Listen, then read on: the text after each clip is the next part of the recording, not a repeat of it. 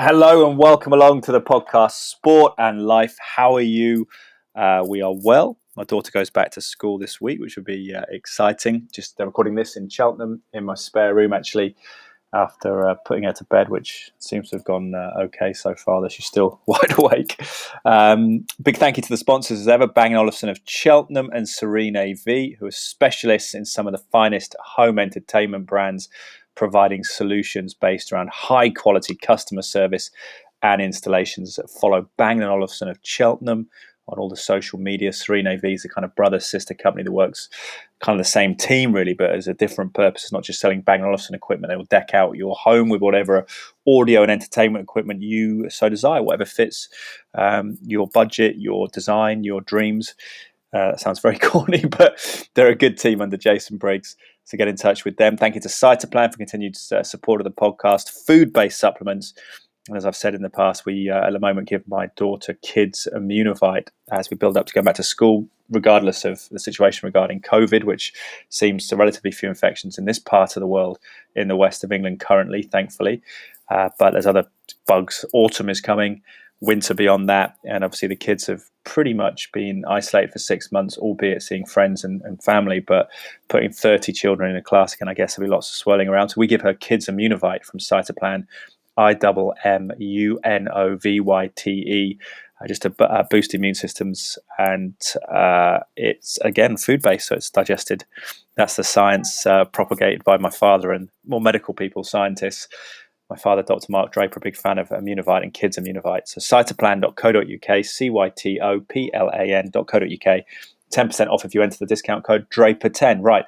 Apologies to you. This podcast should have come out last week. I basically recorded it with some new microphones and made a massive file because I'm technically illiterate. I used to know audio editing, but I haven't done it for a long time, working predominantly as a television presenter now and not doing too much technical stuff. But I managed to figure out how to downsize this file of me speaking to my childhood friend, a big football fan, grown up playing football together, watching football, Dan Kidd. We're going to do some potentially ones with one of my best mates lives just up the road in Worcester. We're going to do a few more kind of favourite films of the 90s, nostalgic stuff. And this was on that theme, actually. It was him discussing and me discussing a post on Twitter about footballers in the mind's eye, which I've done here before, but rather than me just reading out the answers from people on Twitter, which is at EdDraper81, posted on the 24th of August. We kind of go through the answers and he discusses the players, because a lot of people who follow me on social media, comparable age in their 30s or so, 20s, 30s, and often even if you're younger than that, it's always the sort of the figures of yesteryear that have that sort of rose-tinted hue around them, don't they, that we have reverence for them, and perhaps that the contemporary players don't always make those ideas. But the footballers in the mind's eye is basically a scenario I play out, and you have to just say who comes to the mind first of all. And this was after playing tennis last week. We played on a friend of ours who's got us into a local school, actually, to play on the courts while no one's there, which was good. And then we went for a beer in a park in Cheltenham, Imperial Gardens, which is just off the promenade in the centre of Cheltenham, if you know it. And there's a bar there. It's quite nice, sat on the grass and very relaxing, and recorded a chat. So hopefully you like this. If you do, I'd love it if you could let me know. You can email me, ed@eddraper.co.uk, or you can tweet me or Instagram me, eddraper81 on Twitter, ed_Draper81 on Instagram. So here's the chat in the park with my mate Dan Kidd, or Pewee Wanabega, who works in higher education, but big Everton FC fan. Hope you enjoy. So here we are, Imperial Gardens in Cheltenham, looking at the flowers. Danny Kidd, Pewee Wanabega, with me, fresh from I can't believe you're so fresh looking after a tennis match, drinking your pint there, and you'll change your clothes. Well, I literally ran about once, I think. Anything that was more than a metre to my right or left, I let the ball go. It's quite scary. We haven't played for about a month, and we deteriorated to where we were at the start of the summer. Well, when lockdown relaxed, so we could actually play tennis. It's professional sport. That's what it does to you, mate. You have to be on it all the time. We lost the eye of the tiger. It's been good though, hasn't it? It's got us through lockdown, playing a bit, getting out there. Yeah, like in deep lockdown, because I think, when did we start playing again? Was it April? May, was it? May? Maybe, yeah. I think you were allowed to play. Tennis was one of the first sports you could play, wasn't it? Yeah. In the list. It was definitely after permission was given, but yeah. Without that, I think I think it would have been a tough old few months. I think golf was the first one. But I don't play. You play golf. I don't play golf. Yeah, I got out, I think, the first week of golf and played. But even then, it was weird. Like, they had, so you weren't allowed to touch the flag. In fact, you're still not, I don't think. Yeah. And one of the courses we played had lights. They filled the hole in. Yeah. So you couldn't even, I have no idea. It's still, like, presumably because they didn't want you going anywhere near the flag. So it was just like... Put your hands in the hole to pick up the ball. Yeah, so they put like a sort of plastic cylinder around the hole, so you just had to hit the ball to that. So it's completely destroyed the point of playing golf. Yeah, it got us back out there, got us moving. It's quite interesting as a group of lads now, just playing catch in the park, actually. But we're talking about, we're going to talk about films, we're going to talk about 90s films. You said the other day something about me just watching Braveheart and what was it? Basketball Diaries. Yeah. Leonardo DiCaprio film. The two videos that you had were, Braveheart, Basketball Diaries, Aqua on CD, and that was basically it for about 5 years. I did like Oasis, but I did buy Barbie Girl, the Aqua song, to be fair, the height of the period. But I wanted to talk to you as well, because you're obviously the same year at me at school and similar football references. You're an Everton fan. But the footballers in the mind's eye, which I've done a couple on here on my own, but the latest one I put on Twitter, which was on Twitter on the 24th of August 2020, if you want to look back at my feed, Ed Draper 81, footballers in the mind's eye. A winger stands a chipped cross up to the far post, striker runs in and jumps over defender to head ball down and into the goal. Who do you see? And I see Keith Gillespie crossing to Alan Shearer for NUFC, Newcastle United Football Club.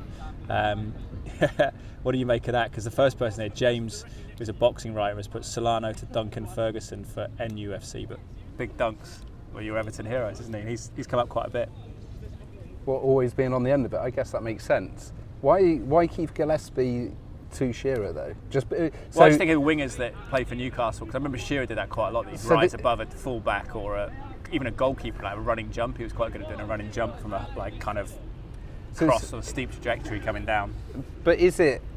And I've followed your footballers in the mind's eye with disgust as they become more and more obscure as you're looking for more and more scenarios. Yeah. But are you looking for the best combination, or are you looking just for the combination that jumps into your head? Yeah, it's basically the idea of footballers in the mind's eye is you sort of describe something without nouns or names, and then hopefully people immediately see a just player. Triggers a response. Yeah. So like if it's a lot of people from a sort of low through ball, a lot of people would immediately say Teddy Sheringham or David Silva, or someone scheming. And often Dennis Bergkamp, like we were saying earlier, comes up for loads of people sort of see him. Anything creative, he comes up loads from, I guess, people of our generation. Yeah. Which is fair enough. Bergkamp is, I said earlier, Bergkamp's aged well. I mean, he was always brilliant, but I think as time goes on, increasingly people sort of reflect on his don't remember talent. the bad games, do we? No, exactly. You're just watching the highlight reel off YouTube, and everyone looks great. Well, I remember Euro '96 when Beckham didn't get picked for England, and you were like saying you were still like anti-Beckham at that point, and the United players, so they were too young to do anything. I hated. They just won the double. I actually hated Man United more than Liverpool until I was about 18, I think 19. Even as an Everton fan. Well, because Liverpool, but you've got Liverpool fans. Yeah, like half my family are Reds, so it's kind of, and that's still the case now. So actually, I went through sort of not minding Liverpool to absolutely hating them to now actually not minding them. So like, because if Liverpool win the league, like I can think about my brother or my mum, and I think about my grandparents, and think actually, that's a good thing. But I hated Man United through the 90s. Well, I remember being at your house. Remember when United came back to beat Liverpool in the cup, and it was Solskjaer scored the winning goal. Yeah. 2-1. And I jumped up to celebrate, and your whole family, you're from Liverpool, like half Everton, half Liverpool, just like looking at me in utter like rage. Which is always because my mum, and there's going to be some bad language now, but my mum, who actually, if you spoke to, you would have no inclination that she's from Liverpool. No, she's got quite a sort of soft accent. Yeah, but the accent was softer back in the sort of 60s. But then, but anyway, regardless, more of a Beatles. As soon as football, if my mum ever watches football, all of a sudden, like that sort of a thick Scouse accent comes out, and it's like break his fucking legs. Like she's like sort of straight in and too much into it. So yeah, but no, I wouldn't have picked Beckham in 96, 98, 2000, 2002, 2004, 6. He wasn't ready. He wasn't ready till he went to Paris Saint-Germain at 38. Exactly, yeah. Then he had a chance. Finally matured. So in response to the scenario... So Duncan, but the thing is, Duncan Ferguson's interesting because even at Everton you remember him scoring goals from corners. But that's what I'd say. So like if I thought about Ferguson, I'd think about Hinchcliffe, corner, yeah, Ferguson, the heading. But who from an open play cross like stood up to the far post? Who would be? Tony Hibbert. Legendary right back. Gets down the wing. He was like the last of the kind of like agricultural kind of fullbacks, wasn't he? Sort of like this whole modern age defending of, like, first and then whatever you do. Like, because Hibbert would get to the final third, put a cross in, and even if it was terrible, would then jog back, job done. Yeah. Right? There wasn't any to say. That's it. Fullbacks used to be that if they did get up back, if they did get up to the front to help, it'd just be like put a ball in, whatever it was. Yeah, I feel like Ashley Cole kind of changed that position maybe, but yeah, possibly, yeah. Maybe, and Carlos and people like that. Yeah, and Cafu and I guess Maldini, but Maldini was defend first. Yeah. So who would cross in? Kanchelskis, someone's put on here, I think. Yeah, I guess so. Go through that. Lorenzo's put, actually, talking Everton, Lorenzo, a chance in a life is, I can't read his whole Twitter, it's got a load of ellipses and stuff, it goes out, but Lorenzo, a chance in life is, says anyone to Tim Cahill when he went for a header, he made sure it was his, because Cahill was amazing in the fact that he was only like, 5'10" or something, and he used to win loads of headers for Everton. He was good in the air, he had a leap on him, but he was positionally, he was very good as well, Cahill. Yeah. Almost that sort of Paul Scholes type thing, just arriving late and... Who would cross to Cahill? It'd be like Leighton Baines maybe or something, would it? Or Pienaar? Or Pienaar, or Arteta on the right, when he had a stint down the right for us. I guess that would make sense. I can't remember too many Tim Cahill headed goals, to be honest with you. I remember from near post headers from corners, maybe, things like that. He'd rise quite well high up. Tris Dixon says Anderton to Sheringham, classic 90s, Tottenham. Reference that one, isn't it? Or I guess England as well. You could play that in England. Yeah. That famous 5. It was. Do you remember that one? Oh, where they played the diamond, didn't they? Yeah, they had Barmby, Klinsmann, Dumitrescu was it on the left? Is that right? And then Anderton when he was fit, and Sheringham. Yeah.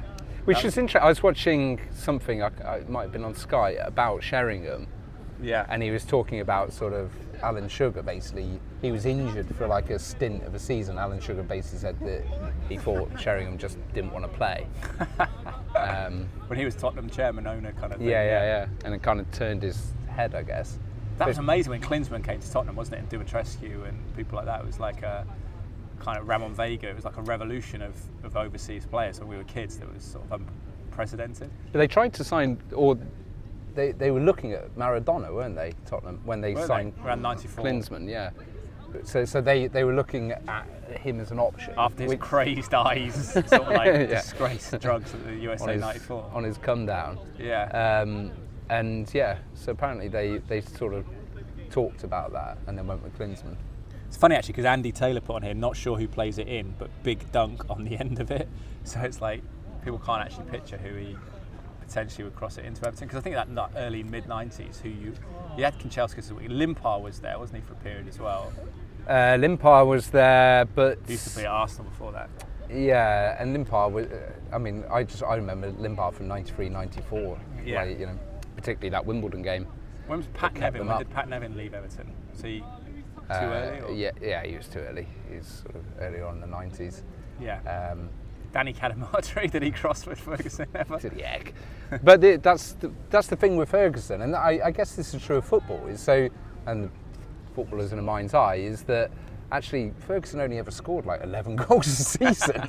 So they were kind of few and far between. He Liverpool and Man U, didn't he? He would turn up for those big games, which everyone like kind of almost discussed that as a virtue and attribute of his. It's like the most frustrating thing about him. Yeah. And he did have injury. Obviously, quite good left foot as well, didn't he? I remember scoring. He was good on the ground. Yeah, he was better with his feet than people ever gave him credit for. One of those famous non-football anecdotes was Ferguson, people breaking into his house, and he duffed up 2 burglars. Like the worst house to break into. I think the first burglary, he broke his hand. Oh, man. On the burglar, and we always, whenever me and Chris talk, who's another Everton fan, whenever we talk about the vision of the burglar looking at the family photos and seeing a photo of Duncan Ferguson on the mantle, you'd be like, oh God, You must have known. what have I done? Because you usually think those things Yeah, in Northwest are yeah, targeted yeah, against yeah. the footballers. It's quite a sad thing that they get burgled a lot up there. Yeah. Targeted. Yeah. But he came back as manager as well, didn't he, Ferguson? It seemed to go quite well. Yeah, but it was a lot of gusto, a lot of passion. I don't know, and Just maybe wearing a shirt in the freezing snow and rain. and possibly over time he would, if he was given the chance, given the time, he would show something a bit more tactically, But and actually, to be fair, he was fairly tactically astute. He played a 4-4-2 against Chelsea his first game. Bring back the classic 90s formation. Well, yeah, but it was also about energy, and it was about there's a sort of Everton way of playing, which is high intensity, move the ball quickly, which sometimes people like that was the case under Moyes, and some people often mistook that for some. So who was the front two? turgid Charlison and Calvert-Lewin. Yes, I think he did. But that's play weird, isn't it? both Because of like them. Richarlison's almost like the modern striker. He's not quite a striker. He's almost like a wide player come But striker. Everton, from Ferguson to Ancelotti, in that back half of the season, played two up top with Calvert-Lewin and Richarlison, and that's where Calvert-Lewin started to score goals and started to look a more complete player because he needs something to play off, really. Or someone's going to play off him. I think as a lone striker, I'm not convinced Calvert-Lewin could do it. He's good at linking play, but I think it's also quite a weird role, that, isn't it? In modern football, if you play a central striker and you've got wide players off you, because they're not quite. I mean, Firmino does it really well at Liverpool, but he drops quite deep. And then you have Mane and Salah, but it's quite. You have to be very all-rounder, lots of skill, lots of vision, and strength as well. I can't really think of 5 strikers anymore in the traditional sense. Harry so Kane. You can says think a of like striker. Kane, I guess Aguero, Vardy, Haaland. Mason Greenwood might be, but then he still plays quite wide. They're often playing for out United. left, aren't they? Yeah, but all right. Yeah.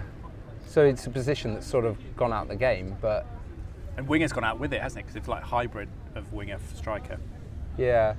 But I suppose, if I was to think about 90s, I suppose you'd struggle to think much beyond Shearer. I kind of agree. I'd probably think more Solano or someone like that to Shearer. It's quite aggressive, though, Shearer, wasn't he? Jumping up and winning things like even though he was like 5'11", but he'd always win headers against bigger players and defenders. Just had that tenacity about But him. you wonder how many he would win in the modern era with VAR and things like that. How many goals would get chalked off? What for elbows? Or... Yeah, I mean, Why sure. do defenders don't like to? They're not as aggressive anymore. It doesn't seem like. That's why Van Dijk's so rare in the sense he wins so many headers. No, it's true. That sort of commanding presence. Damon Masood says someone we mentioned, but not in the Everton context. Andrei Kanchelskis to Eric Cantona every time, Ed, which is strange, isn't it? Because Kanchelskis was replaced in '95 when he went to Everton by Beckham at United coming through. So you kind of think you almost put Cantona on Beckham, but they put Kanchelskis with it. But he did have that dinked cross Kanchelskis, didn't he? Sort of go down the right, and then he'd dig his foot under it. He was so quick as well, wasn't he? Yeah, I mean he was. At the time, I was pretty devastated he left United. Actually, I was 13, 14. Was that because of Beckham coming through? I think partly he's talked. Didn't Kanchelskis say in retrospect his agent had maybe badly advised him as well about what he demanded from the club and things? I mean, it's an odd one because I guess United at the time had Beckham, Sharp, Giggs. Yeah. McClare. Did McClare play down the right, or was he No, gone by? centre mid really. McClare was a striker initially in the late 80s, then he became a centre mid player with Roy Keane, and then with Paul Ince, and then Roy Keane sort of superseded McClare in centre mid. And then Ince left in '95 with Kanchelskis, with Mark Hughes as well. Went in January for Andy Cole, not a swap deal, but Hughes went to Chelsea and Cole came in from Newcastle. So it was a huge summer that year. And then that was when Alan Hansen said, "You'll never win anything with kids," didn't he? But that was one of the sort of great things, I guess, about Ferguson, is that he would at the right time just wholesale sort of move players on. Yeah. So if you think, and the team was always bigger than the individual, wasn't it? But if you think about people like Stam and Van Nistelrooy who left before their time, Ferguson partly probably... Well, he regretted Stam, I think, was the one that he said. Yeah, because Stam went to Lazio, didn't he? And played well. I think he played carried Milan on as well. Yeah. And but he was good at seeing, the writing on the wall, or seeing whatever his vision was for the future. I mean, arguably when Beckham left in 2003, maybe didn't handle that right because Beckham was 28 and Beckham ended up playing for another 10 years. And he went to the States for a long time, but he had those cameos at AC Milan and Paris Saint-Germain and played well at Real Madrid as well. When did he leave? Sorry, 2003, when he was 28, left United for 28 million. And when did Ronaldo join? Same year, I think it was the same year he joined Ronaldo's, but he was obviously 17, 18, as a winger. But I suppose Beckham would have slotted into centre mid if he'd stayed, hypothetically. Because you couldn't play, that was the thing with Beckham, you couldn't, I don't think in the later years, you couldn't play him down. He played an anchoring, he played in that Champions League game, his last game ever, I think, for PSG. Knockout stages, and he played nearly, he hadn't played for 3 months or something with the MLS, and he ended up playing, I think, 70, 80 minutes. He was naturally incredibly fit. Oh yeah, absolutely. But gone forever, couldn't he? I mean, that Greece game. Yeah. If you think about that, I mean, he literally we watched that at your parents' house, didn't we? And he literally ran. Yeah. For 90 minutes non-stop. Yeah, scored a great free kick. Scored the free kick at the end. I think he assisted the. Yeah, and apparently Ferguson was goal. unhappy about how much energy he'd expended in that game. It was at Old Trafford.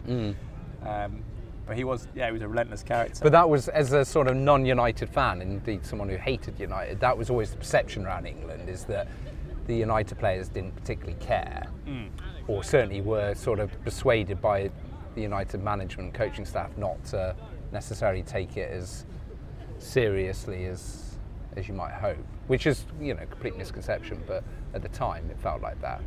Yeah. Well, Giggs didn't play all the Wales games and things like that. Was a bigger problem, I suppose, or more contentious. Naidi puts, this is quite a blast from the past, Tony Daly to wait. There's no one in the box. He was just too damn fast. Do you remember Tony Daly at Aston Villa? Yeah. What happened to Tony Daly? It was weird because he was just before the Premier League, he was quite big because David Platt was playing at Villa as well. And then it seemed like, I don't remember him being a big player in the Premier League at all, in the sort of 92, 93 onwards. No. And Villa they had a lot of sort of players like that. Yeah. Quite skillful players as well. Always think of Atkinson. Julian Joachim and people like that were in the team. Yeah. Daly and Atkinson had a great year, didn't he? Yeah. Dean Saunders was there, obviously playing well for a period. That's why they had Sean Teal in defence and a whole kind of array. Steve Staunton at left back. Yeah, Paul McGrath at the back, didn't they, for time? Yeah, Paul McGrath was great the first year of the Prem, wasn't he? 92, 93. Villa nearly won the league from United, and it was he didn't train because his knees were shot. And why did he leave United? I think sort of the legend is that it was because of a sort of overhaul from Fergie, and it was part of a sort of old school drinking culture and stuff. Which is funny because looking back, because we thought that football was getting quite advanced in the 90s, but actually you hear stories now that they were still stopping for fish and chips on the way home from games and cases of beer and stuff, and the bus on the way back. Yeah, but and I guess United had Bruce and Pallister, didn't they? Yeah, on the books. Yeah, Bruce came from Norwich, and then Pallister was a big signing from Middlesbrough, actually, 2.3 million, I think. Because Ferguson took it so long to build that, not in real terms, but in relative terms of football now. It came in '86. They won the league in '93. It's a big. You can't imagine anyone having that time. People, pressure on Solskjaer now by comparison. But then at some point you do need to stick and rather than twist, don't you? I guess Everton have been there for years, since Moyes left in 2013. It's constantly twisting. Yeah. They have to deal with a whole new squad every time.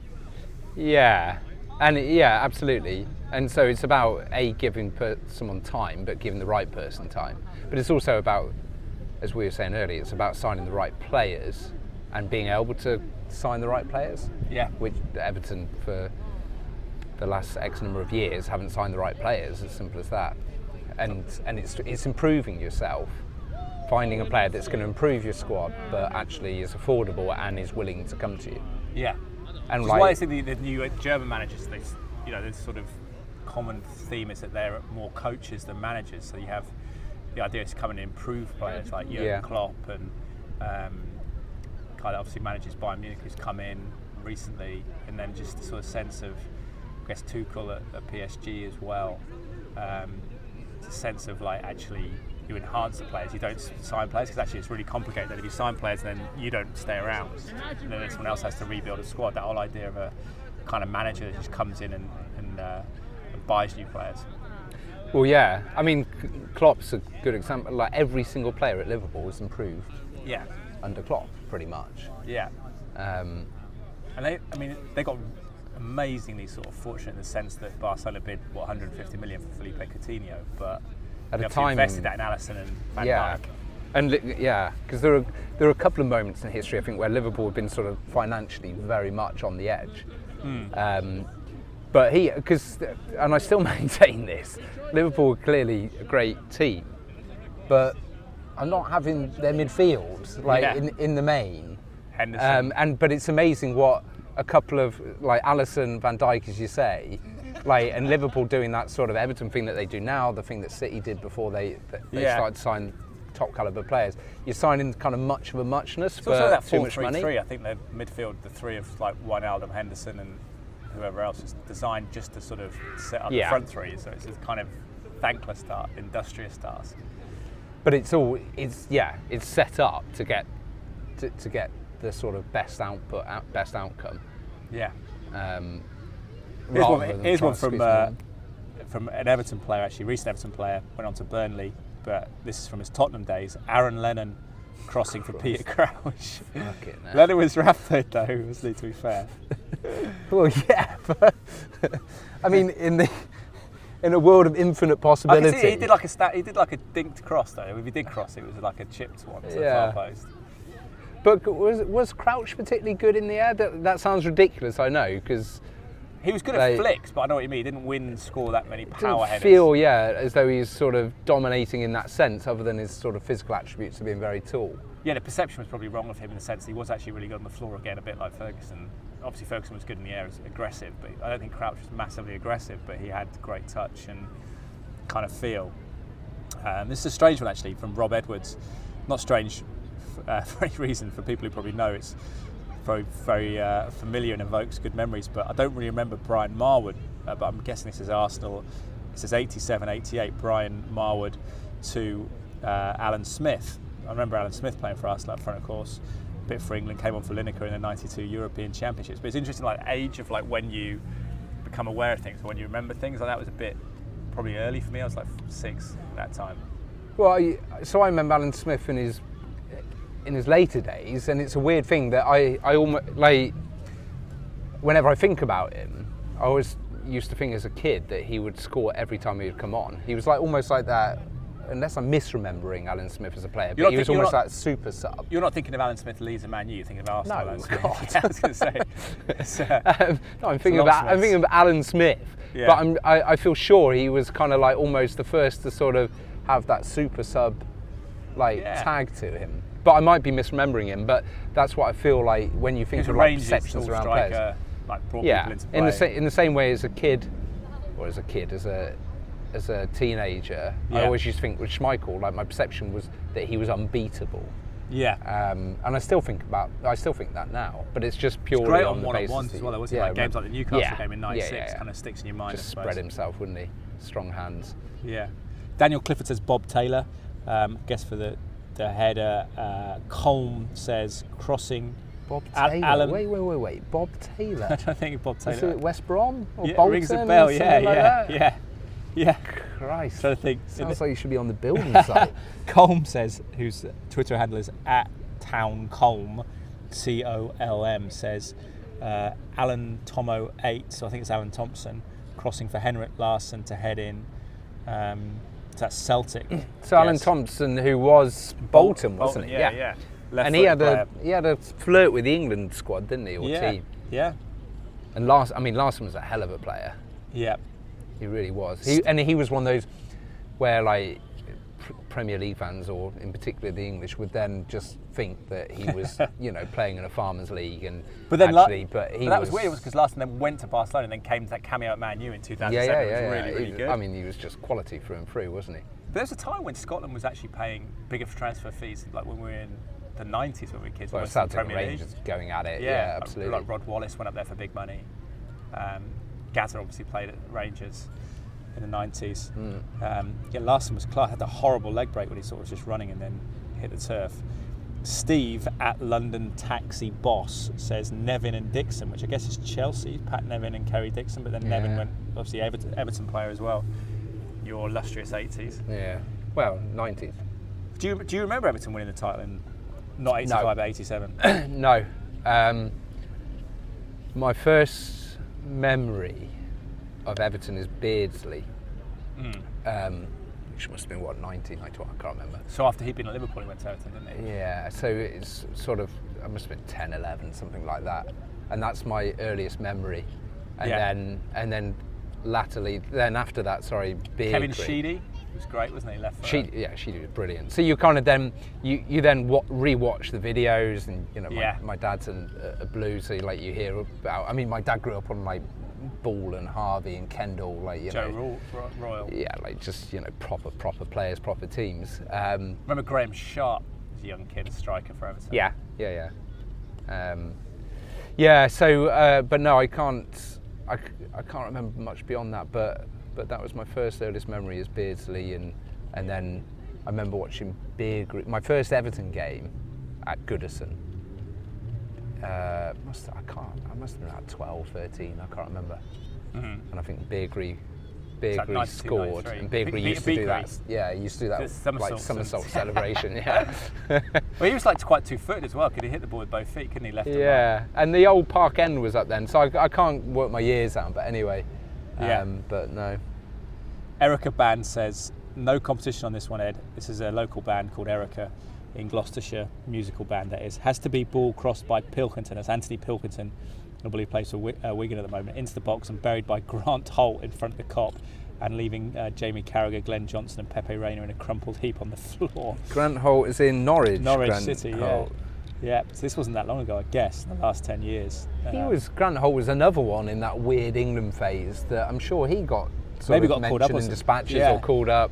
Well, we saw people like Michael Ricketts. He's also older than he thought he was. It was like Everton, Leon Osman, when Roy Hodgson called him up. He said he was like 22 or 23. 33 or 32. Leon Osman, though, which is again it's a sign of what happens in football. At the time, I used to hate Leon Osman. Really? Because he just lacked pace, or just everything just felt weak about him. But then on reflection, you realise actually he was a really good player. Yeah. Technically, he was a great player. Not great player, but really good player. But consistent. Yeah, absolutely. I guess he just didn't quite have that sort of turn of pace, which is a bit like Gomez now, to be honest with you. Yeah, Andre Gomez, had a bad injury, didn't he, Gomez? Gavin Myers says, hi Ed, a blast from the past, Norwich duo, Rule Fox to Chris Sutton. Yeah. That's a classic one. Yeah. Because they kind of moved Sutton Norwich up that season from defender to striker, didn't they? And then he got a big money move to Blackburn off the back of it, became one of the best strikers in the league. It's really strange. Which, the old Championship manager, one of the first Championship managers I sort of got into, I think Sutton's position was defender striker. Yeah. Which is such a weird thing. It's a bit like Dion Dublin, I guess, as well. Paul Warhurst was like that, wasn't he? As well, yeah, he was the proper sort of utility player, wasn't he? Central defenders just becoming central strikers. But that Norwich team was good. And Jeremy Goss was my favourite Norwich favourite player at the time. Yeah. With volley, wasn't it? Yeah. Like a and real Mark Bowen screamer. Was in that team as well, wasn't he? Kesbar84 says anybody to Ronaldo, to be honest. I guess it's Cristiano Ronaldo. He's frightening at that. I suppose he is.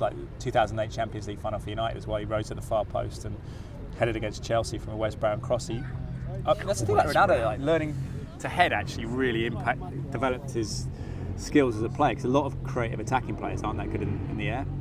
No, he's got the physical attributes, hasn't he? Yeah, he worked on that sort of spring. He's got the core, but he's quite tall as well and quite aggressive. Sid Harvey says Gordon Hill to Joe Jordan, and Jordan took the goalkeeper net and post out as well. That was kind of before our time, in the late 70s, Man U, Gordon Hill and Joe Jordan. Kind of think of Joe Jordan more as a coach, I guess, from our era. Alan Simonson to Quinney, which I think is Sunderland. Giggs to Ronaldo, maybe. Tom Grills. You can see Ryan Giggs crossing up to the far post. He was always criticised, wasn't he, when we were kids about his crossing, but became a lot better, and he ended up having great passing ability. I guess most wingers were in that sort of boat, weren't they, where their final product is what you judge them on. Yeah. And by their very nature, you can have a lot of misses as well as hits. Joey Barton to Andy Carroll. See Andy Carroll, Joey Barton. at Newcastle. Joey Barton to Andy Carroll. Darren Anderton for Teddy Sheringham at Spurs, another one from Richard Lewis. Yeah. Mark Williams says Lee Sharp crossing onto the head of Cantona, another 90s Man United. I remember doing some, I think it was against Chelsea, they maybe did that once. Here's a good one from John Bailey. Ginola to Les Ferdinand at Newcastle, or Stuart Ripley to Shearer at Blackburn. That's two good wingers and strikers. Yeah, Ripley. Ginola was amazing, wasn't he? He was like one of the best two-foot players. He was, but his international career was ended by Houllier, wasn't it, effectively? Yeah, I think so. Similar to Cantona, missed out. The sort of French had that doldrums, didn't they? But I'm sure Ginola misplaced a pass or something in a Euro qualifier or something when Houllier was manager, and he basically blamed Ginola for being, whatever. Yes. And I'm sure that he never played for France. For losing the ball or something, wasn't it? For crossing the ball or something like that. Yeah. When they're attacking and not rather than conceding, giving keep time wasting. Charlie Allen says Jermaine Pennant to Peter Crouch. Crouch is back. Jermaine Pennant's an interesting shout. He was kind of a player that didn't really realise. I guess, or Stoke, maybe as well. They played together at Stoke. They played at Stoke, okay. Dan Morris says Gary Speed to Lee Chapman. That's like the early 90s. That was weird, wasn't it? Because Leeds won the title just before the Premier League started in 92. And that team of like Chapman, McAllister, Strachan, Gary Speed, David Batty. And Lee Chapman. So Eric Cantona left Leeds. Yeah, because he couldn't get a game really. Yeah, but wasn't he having an extramarital affair with Lee Chapman? That was a rumour. I don't know if that was ever substantiated. Okay. But that was the thing. But it was like he came off the bench because I think Cantona scored 4 goals in the Charity Shield against Liverpool in 92 or something like that. But he wasn't always starting for Leeds. Then he became like the missing piece for. And United then, what is it, like £1 million? 1.1 or something. 1.1. Yeah, like the end of 92. So then obviously they won the league in 92, 93 ultimately with him inspiring them. Summerby to Quinn is the correct answer. So I think Nicky Summerby to Niall Quinn's a good shout actually for the header. Yeah, he was, very powerful. Summerby to Quinn would have been at City then, would it? Oh yeah, maybe, yeah. Did they both play together? They might both play together like as well. That's ringing a bell. Man City was definitely, Here's one from Ben, says Ashley Young to John Carew. Remember that Villa? Yeah. Big John Carew. He's Norwegian, wasn't he? Yeah, Scandinavian, definitely, And Ashley Young's had a great career. He's played for Inter Milan in the Champions League the other night. He's still going. He's had a phenomenal career considering. Well, I think he's, again, consistent, isn't he? Like, he's not ripping up trees. He's got a good free kick and industrious. But then that because I didn't watch the Europa League final, but didn't they bring on like 3 or 4 ex-Premier League players? Had Lukaku up front, didn't they, and stuff, so it's interesting.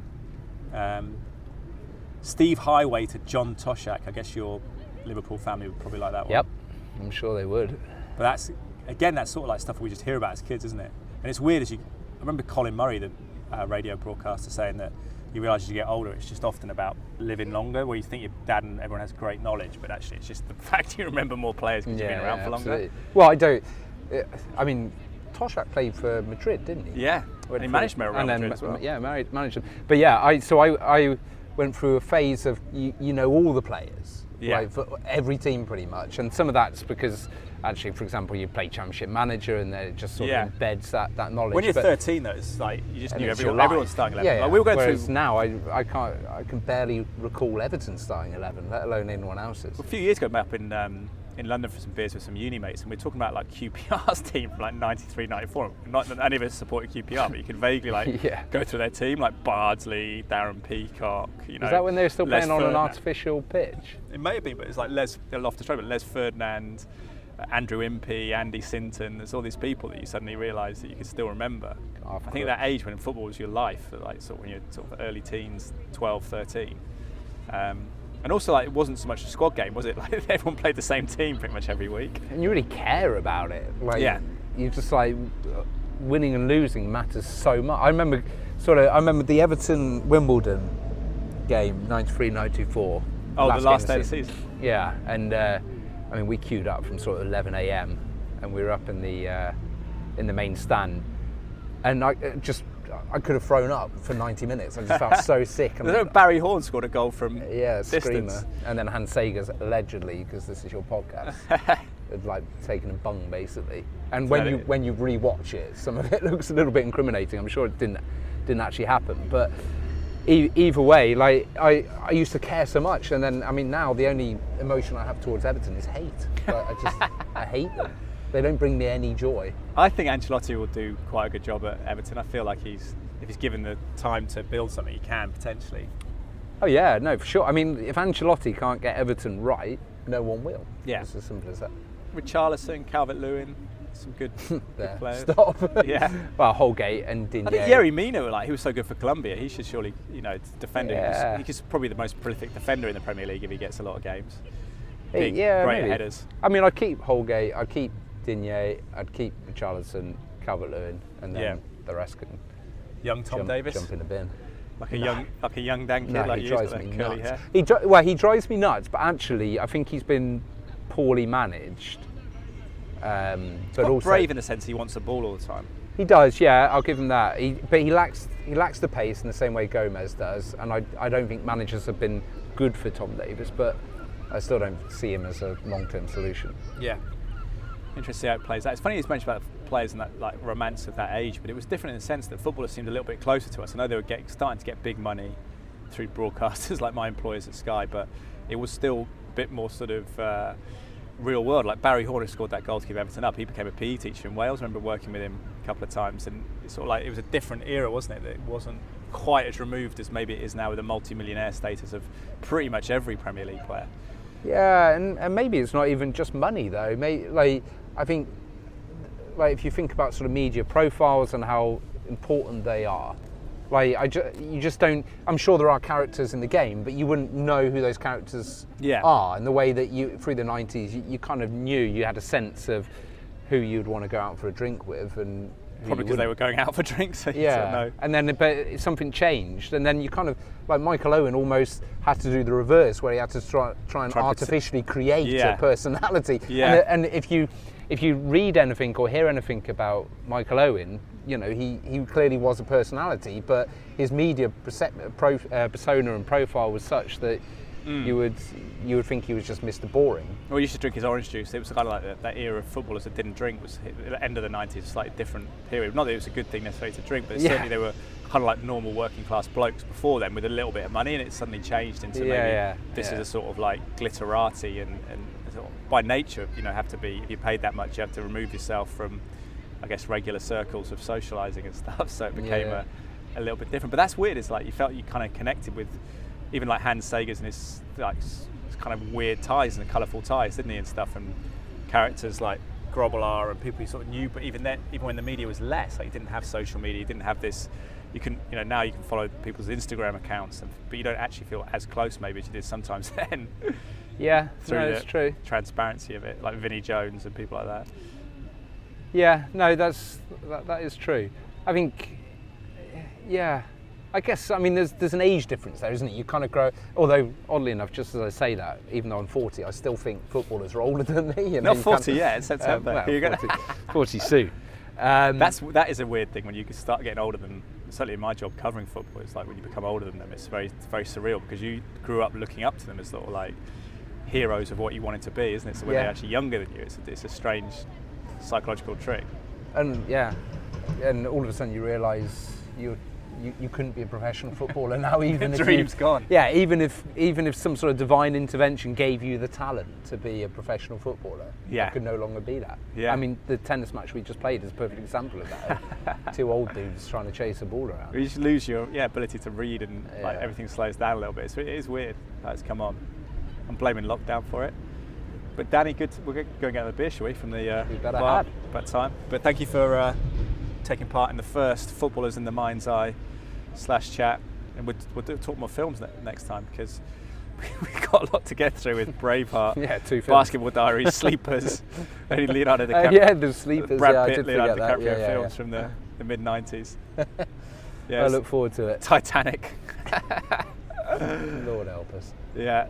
Do you reckon the film? By the way, do you think films will come back? Because there's been this TV series Rush, and you studied film at university and stuff. I didn't study film. I studied sociology at university. Well, you used to write. I think I did one module. You used to write film scripts, though. No, I didn't. I wrote the first line of about 450 film scripts, and then never went beyond that. I still like films. I like sitting down with Carla and I, my wife. We like watching a film for 90 minutes or an hour, 2 hours, and then that's it. But it's like series are such a long time commitment. It seems, particularly those that are like depressing in nature. It feels like such a huge life commitment. I can't watch sad films anymore. So like once upon a time I'd like want something gritty, and I can't actually do that as you get older. Good comedy. Yeah, but if you're asking me whether the medium of film, which has existed for over 100 odd years, will continue, I'm sure it will. But we see like leading actors now in series, though. We never saw that when we were kids. But only because if you're a leading actor, it gives you an opportunity to develop a character, doesn't it? Yeah. In a way that a 90-minute film doesn't. And TV's like Channel 1 to Channel 5 wasn't quite as exciting as Netflix. But there is still nothing to replace going to a cinema and experiencing, and it is a collective experience, I guess, and I think there'll always be a place for that. Art of telling a story, I think, in 90 minutes absolutely, rather than 11 hours or whatever series is. Yeah, absolutely. Good stuff. Enjoy it. I'll speak to you soon for more tennis. Danny Kidd, Wanabega. Thank you. So there we have it. My good friend Dan Kidd, aka Pewey Wanabega, growing up. Hope you enjoyed that little nostalgic kind of foray down through 90s football, which was kind of something that was a big lingua franca growing up, just talking about football. Didn't want to go into school if your team lost. My team, Manchester United, thankfully didn't much, but we had a Blackburn Rovers fan at school who I tried to avoid on the days we did go in. Dan's a big Everton fan. Parents kind of split, both Liverpudlian, but his mum, if I get this right, is a Liverpool fan, and his father is an Everton fan, both from the city. And his oldest brother is also an is a Liverpool fan. And then his middle brother just above him, is an Everton fan, Tom. So it's kind of an interesting household. But yeah, interesting kind of that period in the 90s was like the halfway house between the kind of gritty, raw hooliganism and the sort of rough pitches and the long ball football of the 80s, and the sort of, I guess, quite aesthetic, pure, stylish, glitterati, sort of elite level of football we have now, in the polished football in the Premier League and polished footballers. It's that kind of halfway house. There's other characters in the game, but wasn't quite the finished article that maybe it is now. Maybe it's going to go on. Who knows where football's going to go, particularly with COVID. But yeah, hope you like that. Footballers in the mind's eye. Just chatting to my friend Dan Kidd in the park. Can hopefully do a film on when we talk about various 90s classics, maybe late ones as well, earlier ones. I don't know. Let me know if you do like that. Ed Draper 81 on Twitter, ed_Draper 81 on Instagram, and you can also just email me ed@eddraper.co.uk, or say hello if you're in Cheltenham or London and I see you in my day job at Sky Sports as a broadcaster. Hope you're well. I hope things go well this week if you're a parent and your kids are going back to school. End of an era, really, isn't it? 6-month era. So it's been an intriguing time in our lives, and hopefully things do start to, or continue to, progress back towards some sort of normality, I think, for everyone, particularly our kids. Remember the podcast sponsors, Bang & Olufsen Cheltenham. Big thank you to them for their continued support of the podcast. Around the corner from where I live, selling top-notch Bang & Olufsen equipment, but also through Serene AV, able to kit out your home in whatever is the right deal for you, the right equipment for your whether it's a home entertainment system, monitors, that kind of stuff. Obviously, audio equipment's the big fulcrum of their work. My daughter's actually just come out of her bedroom, is raspberrying my neck, so I don't think bedtime's gone too well. But I hope you enjoyed the podcast. And also remember, cytoplan.co.uk. Hold on, so if you want 10% discount on the supplements, food-based supplements from Cytoplan, Draper 10, DRAPER, all capitals, then 10, get 10% off. Hope you're well. Hope you're gearing up for a return of football. Premier League's back not too far away, isn't it, as well, in these surreal times. Thank you for listening, guys. Appreciate it. If you could rate the podcast on iTunes, if you rate it, I would, and any feedback there as well, I do read. Thank you. Take it easy.